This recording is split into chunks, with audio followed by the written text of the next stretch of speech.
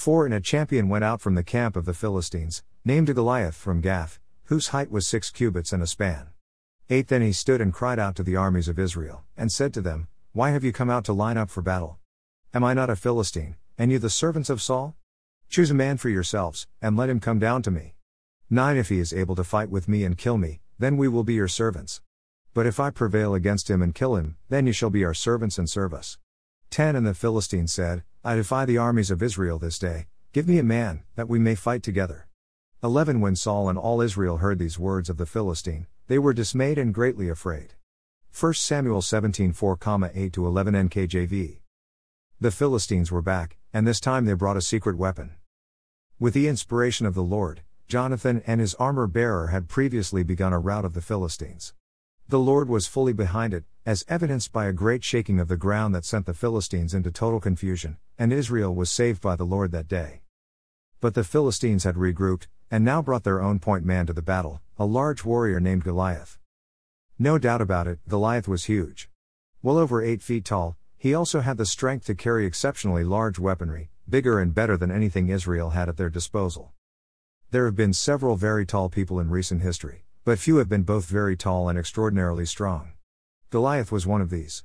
And though the armies of Israel were arrayed before him, they were frozen with fear and powerless as Goliath came out and presented himself before them each morning and evening for 40 days. There are many examples of 40-day periods in the Bible. When the Lord sent spies from each tribe to scout out the promised land the year after being freed from Egyptian slavery, they spent 40 days collecting samples of the produce of the land and making notes on the fortifications and cities to be overcome. At the end of this time, 10 of the 12 spies recommended not going into the land as the Lord had commanded them, because they observed and were afraid of men of great stature in the land, ones that would regard them as mere grasshoppers in size. Perhaps some of these were ancestors of Goliath and his large brothers. As a result of failing to obey God to take the land, the Israelites were left to wander in the desert for 40 years.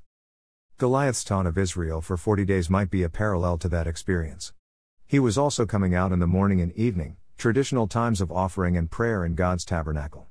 Perhaps the implication was that the gods of the Philistines were no longer afraid of the God of Israel. One might have expected Jonathan to rise once again to take on this champion, but we do not see evidence of that. God had another plan in mind to defend his name. He would inspire another man of faith, the newly anointed king, David, to take the lead to defend and deliver the people he had chosen for himself. Reflection. We sometimes encounter giant threats in our lives and in the lives of those around us. These situations are much larger than we can handle alone under our own power. Only God can bring us or others safely through these storms. We can encourage others and be encouraged by their love, prayers and support, but at the end of the day, we are totally dependent upon God and His loving power to get us through to a better day.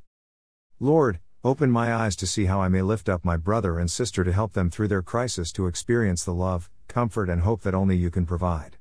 We ask this in Jesus' name, Amen.